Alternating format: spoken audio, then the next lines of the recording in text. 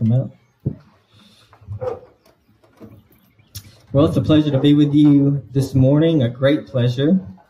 And we're going to continue through our series in the book of Matthew. And you should hopefully have that worship guide with you. We're going to be in Matthew chapter 6.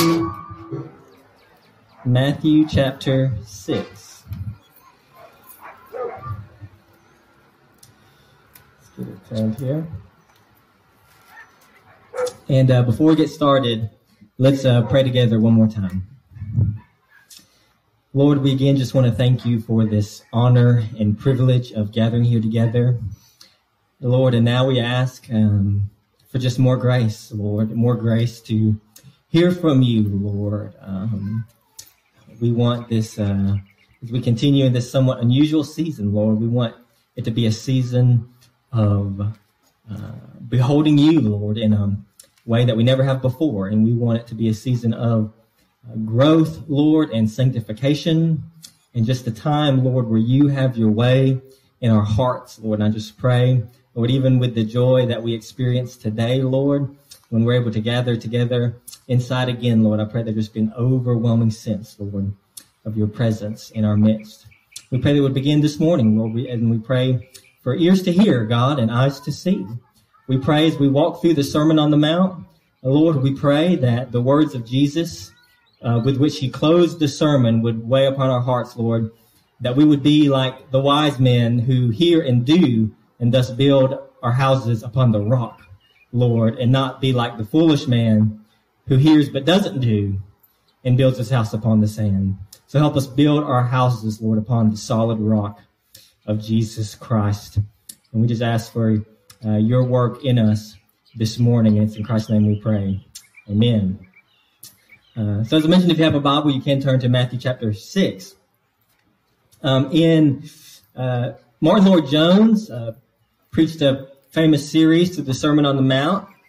And in that series, on this passage, when talking about prayer, this is what he had to say about man and prayer. He said, the highest picture that you can ever have of man is to look at him on his knees, waiting upon God.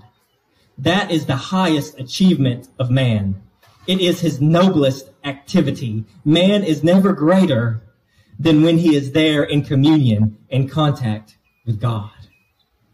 And so in this portion on the Sermon on the Mount, Jesus is beginning to talk about prayer. And the sermon this morning is entitled How to and Not to Pray. How to and Not to Pray. And there's a lot we can learn about prayer, and we're going to be talking about it over the next couple of weeks. But I believe Lloyd-Jones is right. The highest picture you can have of a man is to look at him on his knees.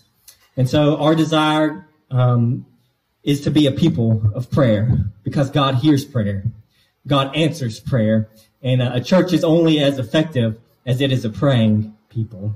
And so I pray that through this message, God will use it to make us more and more prayer. So now if you have your Bible, you can look there on the sheet, the worship guide that you have. I'm going to read Matthew chapter 6, beginning in verse 5. Matthew chapter 6, beginning in verse 5. Jesus says, and when you pray, you must not be like the hypocrites, for they love to stand and pray in the synagogues and at the street corners, that they may be seen by others. Truly, I say to you, they have received their reward. But when you pray, go into your room and shut the door and pray to your Father who is in secret. And your Father who sees in secret will reward you. And when you pray, do not heap up empty phrases as the Gentiles do, for they think that they will be heard for their many words. Do not be like them, for your Father knows what you need before you ask him. The word of God. So I want to see two things from our passage of Scripture this morning. Number one is the danger of pride in prayer. The danger of pride in prayer. And number two, the danger of going through the motions in prayer. The danger of going through the motions in prayer. First, we want to look at the danger of pride in prayer. Jesus said, when you pray, you must not be like the hypocrites, for they love to stand and pray in the synagogues and at the street corners, that they may be seen by others. Truly, I say to you, they have received their reward. But when you pray, go into your room and shut the door. and your Father who sees in secret will reward you. You know what is so shocking about this passage of Scripture is that, according to Jesus here, prayer can be a sin. Prayer can be a sin. Now, of course, that's not an excuse for prayerlessness, but the sobering reality should hit us with its proper force. Jesus says we can be in the very house of God, or we can be, God help us, preaching from the front of the church building, and lifting our voices up to God in high and lofty terms, and it be nothing more than an abomination to God. And that is the great danger of prayer. And Jesus is saying in this section on the Sermon on the Mount, the danger of hypocrisy in religion. And so Jesus actually gives a straightforward command here. A straightforward command. The kingdom citizen, right? So I've said that the Sermon on the Mount is talking to disciples, so it's not talking to everybody. We can't expect non-believers who don't have the power of the Holy Spirit inside them to live out the Sermon on the Mount. The Sermon on the Mount is really only possible for those who have been turned from their sins and followed Christ, who have been empowered, born again from on high, and received the power of God by receiving the Holy Spirit. And the kingdom citizen, the one whose heart has been ravished by the grace of God in Christ and who has experienced supernatural rebirth, who is supernaturally enabled to keep Christ's commands from the heart. This person, Jesus says, must not be like the hypocrites, must not be like the Pharisees, must not be like someone who is externally religious, but just for the goal that they would look religious. Hypocrites of all stripes are bad, and there's plenty of them everywhere. But almost certainly the worst type of hypocrite is the religious hypocrite, because it is in the very act of religion that he violates his own message. And the Pharisees, Jesus said, they love to pray in the synagogues and on the street corners. And the most important part of what he says is this. He says they did this in order that they might be sinners. They did this in order that they might be seen by others. So, just like as we talked before a few weeks ago, when Jesus was talking about not being hypocritical in our giving and giving in secret and not letting your right hand know what your left hand is doing, in the same way, he's saying it holds true for our prayers. That when we pray, are we praying out of a love for God? And are we, in our prayers, are we engaging God? Or are we consumed with ourselves? And he's saying that that people and these Pharisees and the religious hypocrite, if we pray or if we do religious activity just for people to see, he says you better enjoy that now. You better enjoy the praise of men now, because you will not have the praise of God later. And the danger of pride in prayer and pride in our own spirituality can be so subtle, and that's why it's so dangerous. It's very tempting to say, well, I don't pray on the street corners, so I'm off the hook. But I think that'd be missing the point of what Jesus is saying here. I don't know about you, but when I reflect, I can think and note with great grief the amount of just self-awareness and self-consciousness that I have in my own spirituality, the temptation that we face, that I face to do this or that, not out of love for God, but just because it's what a good Christian does, or it's what a pastor should do, or it's what my people are expecting of me, rather than because I love God and because I want to worship God. It's very tempting. It's very subtle. And so what are ways that pride can creep into our spiritual life in our prayers? Well, one example is obviously the public prayers that Jesus is talking about. Maybe most of us don't publicly pray on a regular basis, but still, it's a very dangerous thing. Public prayer can be treated like a performance rather than an encounter with the King of the cosmos. We can pray publicly, but as we're praying we have the people around us in mind more than the God to whom we're praying in mind. It's very subtle and dangerous. Prayer can be made more to enthrone oneself rather than to enthrone God. It can be made to stir up other people hearing rather than to plead with God. Now, of course, when we are praying, there is an aspect of edification that we should, to some degree, have others in mind to build up other people. But when we pray, our primary audience is always God. So that's the question. In our hearts, when we pray, are we praying for others or for ourselves, or are we praying for God? Secondly, pride can creep into our prayer, in that we don't have to be praying in public to have pride in prayer. We can be praying in secret, in fact. And even in our praying in secret, we can unconsciously be patting ourselves on the back for how spiritual we are, right? Or, I've heard it said before, and this is tragic that it can be said, but I've heard it said before, if you want to make a Christian feel guilty, ask them about their prayer life. And the thing is when you start talking about prayer life and someone describes their two things lots of times happens. Either if you're doing better than somebody else, you kind of feel good about yourself. And then otherwise, if you hear about someone else's, never do that. And you start playing the comparison game. And you see, the comparison game is the worst because you always lose. Apparently, it's true in anything. You always lose the comparison game. If you're doing better than somebody in your perception, then you get pride. You get proud and you lose. If you're doing worse than somebody in your perception, then you become self-conscious and you feel guilty and you become self-aware and you lose. Because in both cases, what happens is that you're making prayer, for example, you're making the prayer ultimately about you and not about God.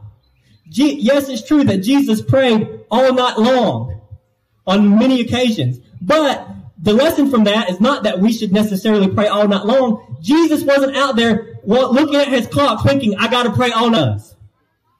Jesus was out there praying all night long because he had to commune with his Father. He had to be with his God. So it's not about keeping a clock. It's not about checking off boxes.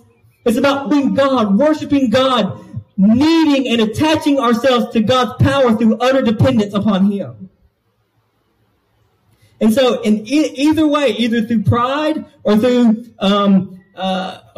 just self-consciousness or even a sinful sense of one's own weakness that focuses on that. Either way, the devil has his way because we're focusing on God.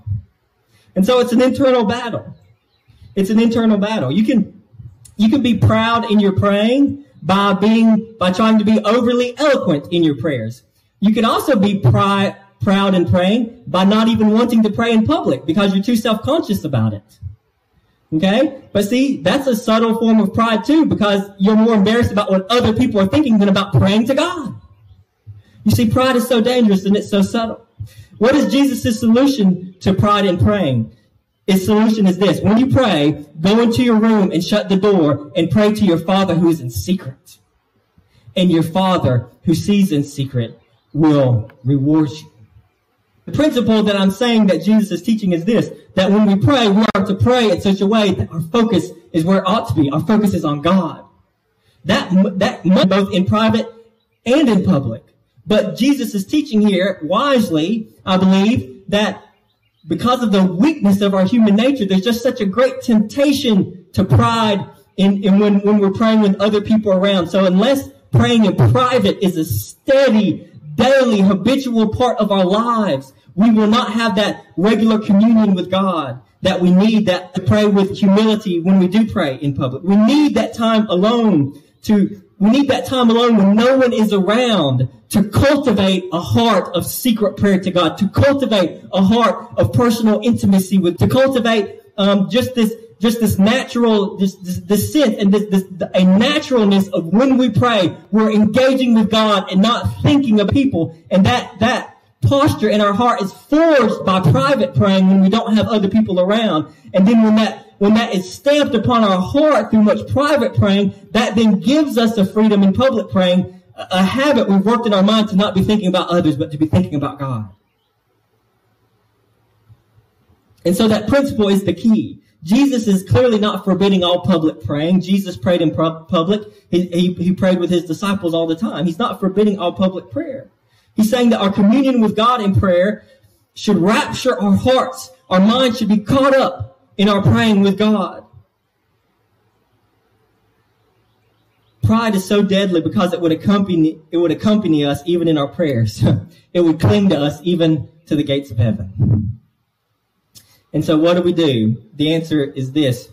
We pray. We pray. The best place to begin is to pray in secret. Pray in secret. Pray when nobody knows. Wake up if you wake up in the middle of the night, pray. Wake up early and pray. Pray in your car. Pray in secret. Pray when nobody knows. Pray when there'll be no temptation to think about other people. Just pray and begin to cultivate in your heart a sense of focusing on God and earnestness in your pleading for God.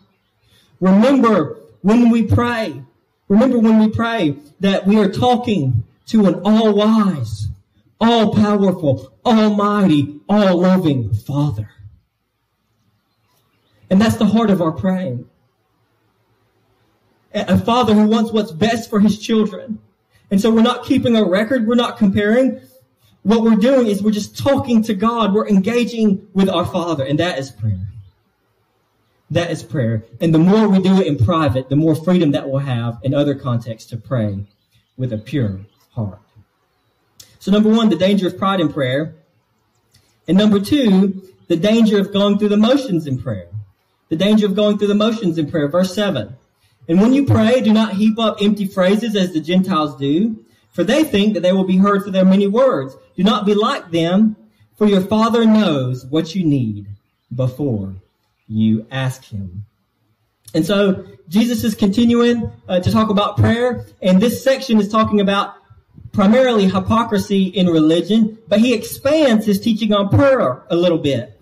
And not just the danger in pride in prayer, Jesus is saying, but there's also a danger in his words being a babbler or heaping up empty phrases like the Gentiles do. And so we have to ask, what is Jesus talking about here?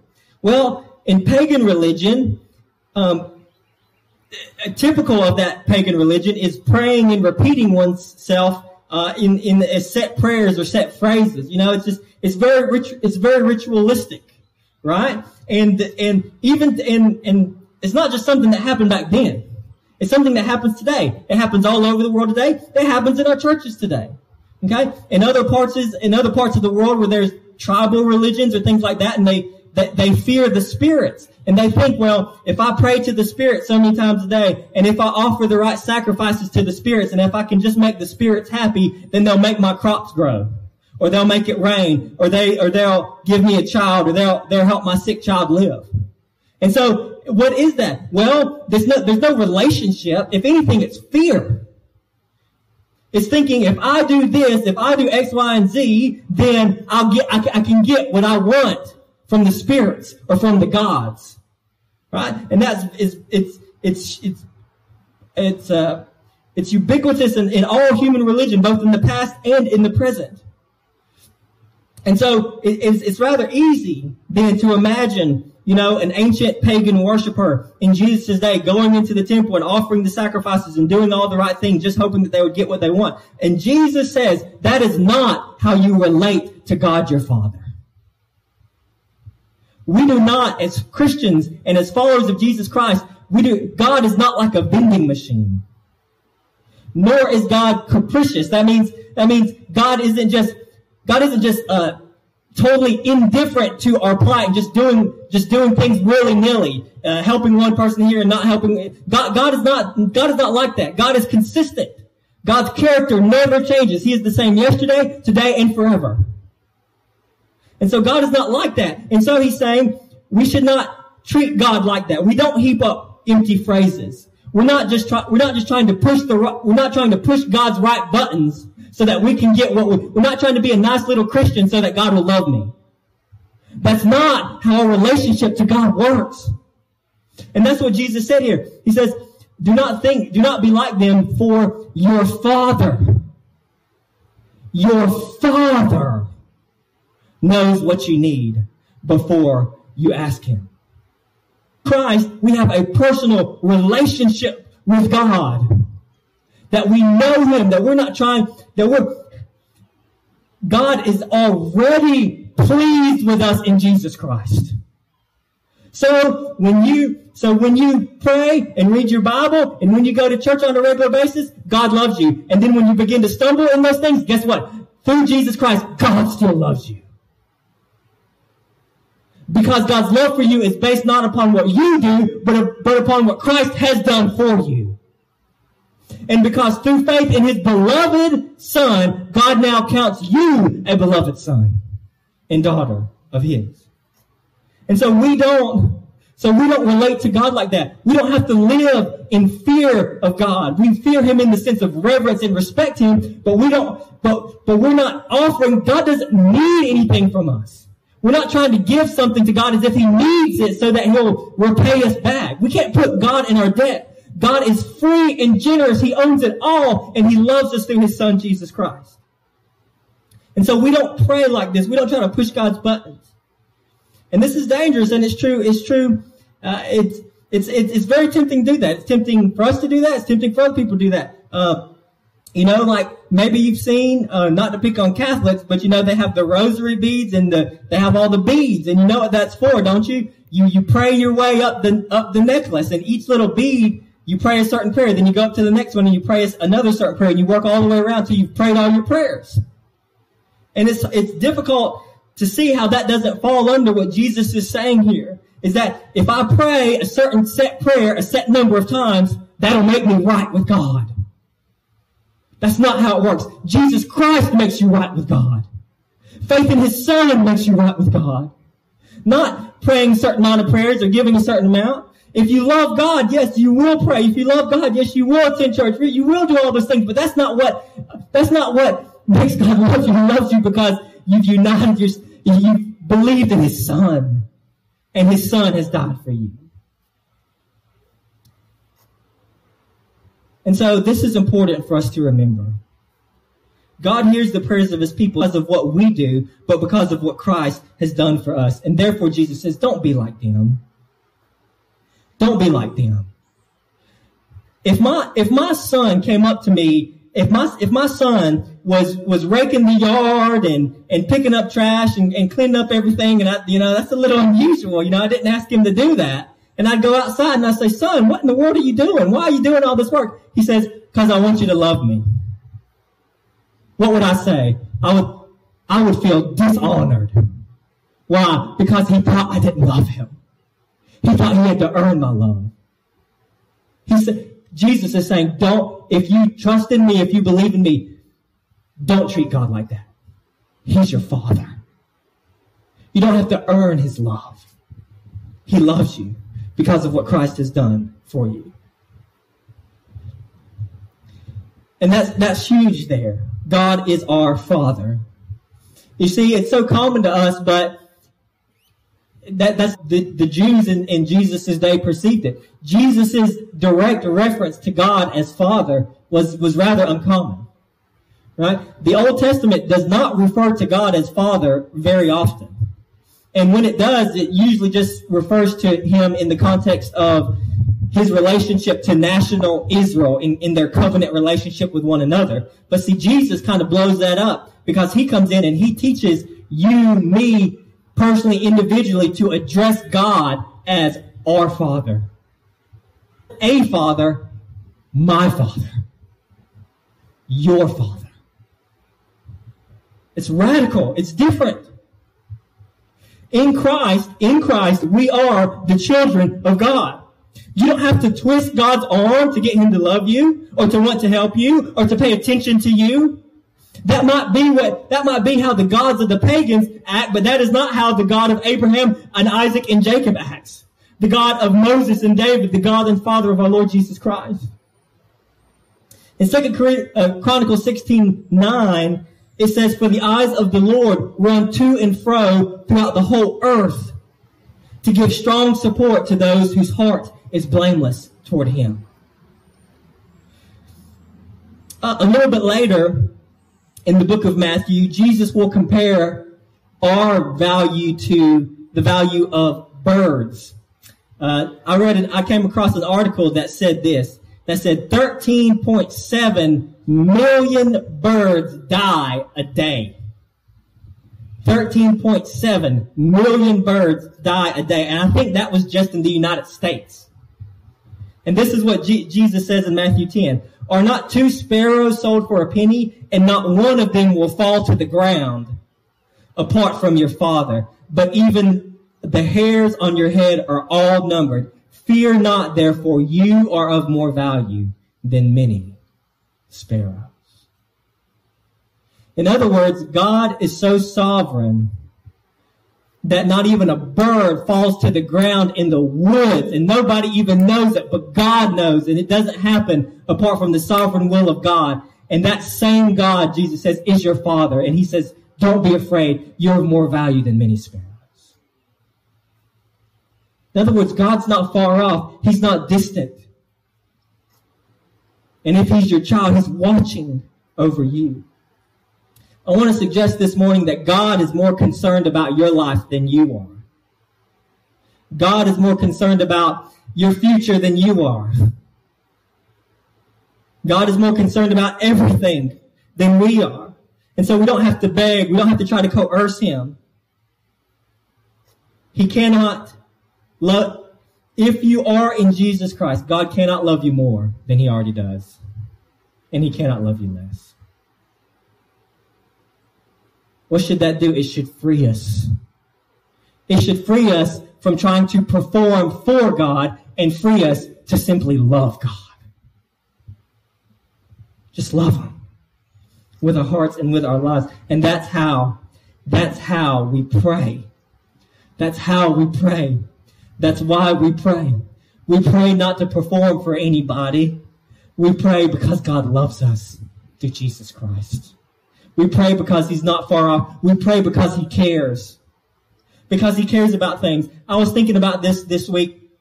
There's this weird story. You may remember it in the Old Testament, right? One of the prophets had an axe, and he was chopping down a tree by a river, and the axe head flies off and falls in the river, and it sinks. You remember that story? And he tells the prophet Elisha, he tells him, Master, what am I going to do? I borrowed the axe. It's somebody else's axe. What am I going to do? And Elisha takes the stick and throws it in the water, and then the axe head floats up. And that made me think, you know what? God cares about if I borrowed something and lost it. He cares about something as insignificant as that. Does he not care about every other aspect of your life? God cares. So what do? We pray. We get on our faces through Jesus Christ and in his name, and we recognize that we're not performing a ritual, but we're talking to the God of the universe. And we make known our pleas to him, and we trust him. And that's why Jesus over and over said, unless you come to me like a little child. The kingdom, you can't have the kingdom. We come to God like a child. And as we come to God as children, and as children who are looking in faith and trusting their powerful, strong, wise Father, as we come to him, we can have faith that he hears and that he will answer. It's my perspective that God answers every prayer. There is no single prayer that goes unanswered. Sometimes the answer is yes, sometimes the answer is no. And sometimes the answer is not yet. But God answers every prayer. Why? Because he cares. Because just like a good father, he cares about his children. And so what do we see this morning? Number one, the danger of pride in prayer. And number two, the danger of going through the motions in prayer. So let us beware, church. Let us beware of the danger of pride. And let us beware of the danger of going through the motions. And all of those they're tempting at different times. And the key in everything is this, to remember that we're not performing for other people and we're not performing for God. We're not trying to push the right buttons. All we're trying to do is this. Talk to our Father. Seek our Father. Acknowledge that we need our Father. And so the answer to these dangers in prayer is not to pray. You know, prayerlessness is probably the worst kind of pride, right? Because it thinks that I don't even need God. The answer to these solutions is not to not pray. To these problems is to not pray. The answer is to believe God, to trust in him, to look to him and remember that he is our Father. He is our Father. And so as I close this morning, I just want to extend a simple invitation to you. And that invitation is this. First of all, if you are a follower of Jesus Christ, the invitation is to remember this day and to just stamp it upon your heart. Remember, God's your Father. God's your Father. You don't have to perform for him. He loves you, so just love him. Through Jesus Christ, it really is that simple. And the second invitation is this. If you don't know Jesus Christ, then God is not your Father, not in the most important way that counts. And if you don't know Jesus Christ, then rather than having your sins forgiven by God through Christ, the Bible says you're still under God's judgment and God's wrath and God's punishment. But that invitation, what Christ has done, it stands that if we will come to God through Jesus Christ, he will do what? Adopt us into his family. And that's the invitation. This morning, wherever you are, if you're watching online or if you're out here or however you're listening, if you will this moment turn from your sins, believe in Jesus Christ, who did what? Who lived the life without sin 2,000 years ago, who died on the cross, paying the penalty for our sins that our sins deserve. He paid it for us. And then on the third day, he physically, bodily rose from the dead, came up out of the tomb, appeared to his followers, and told them, if you believe in me, and if your sins are forgiven in me, what happened to me will one day happen to you. Because your sins are forgiven in me, death will ultimately have the last word in your life, but because I live, you also will live. And if you turn from your sins and trust in Christ right now, he will forgive all of your sins, past, present, and future. You will be adopted into the family of God. You will be able to call upon God as your Father who is in heaven. And you can know beyond a shadow of a doubt that his love for you is not dependent on what you do or could do, but on what Christ has done. And you can have the peace of knowing that you belong to God. And the hope of eternal life, that when it's all said and done, we will live forever with him in a world free from sin. That is the invitation that stands for you this morning, if you will trust in Jesus Christ. Let's pray. Father, what an honor and a privilege to be here this morning. Lord, I just confess to you, Lord, how often, Lord, I succumb to just a sense of going through the motions in spirituality. Lord, I pray that you'd help me, that you'd forgive me. And for all of us, Lord, that you'd help us, Lord. Help us remember, Lord, that you love us through Jesus Christ and that we have the privilege to know you and to be known by you, and that we come to you, God, Lord, we come to you as children. And so help us, God, to remember, and help us, I pray, this week have just a fresh sense, God, of your love as we pray, as we read the Bible. Lord, as we worship, it would be out of just a heart that loves you, God, because you have first loved us.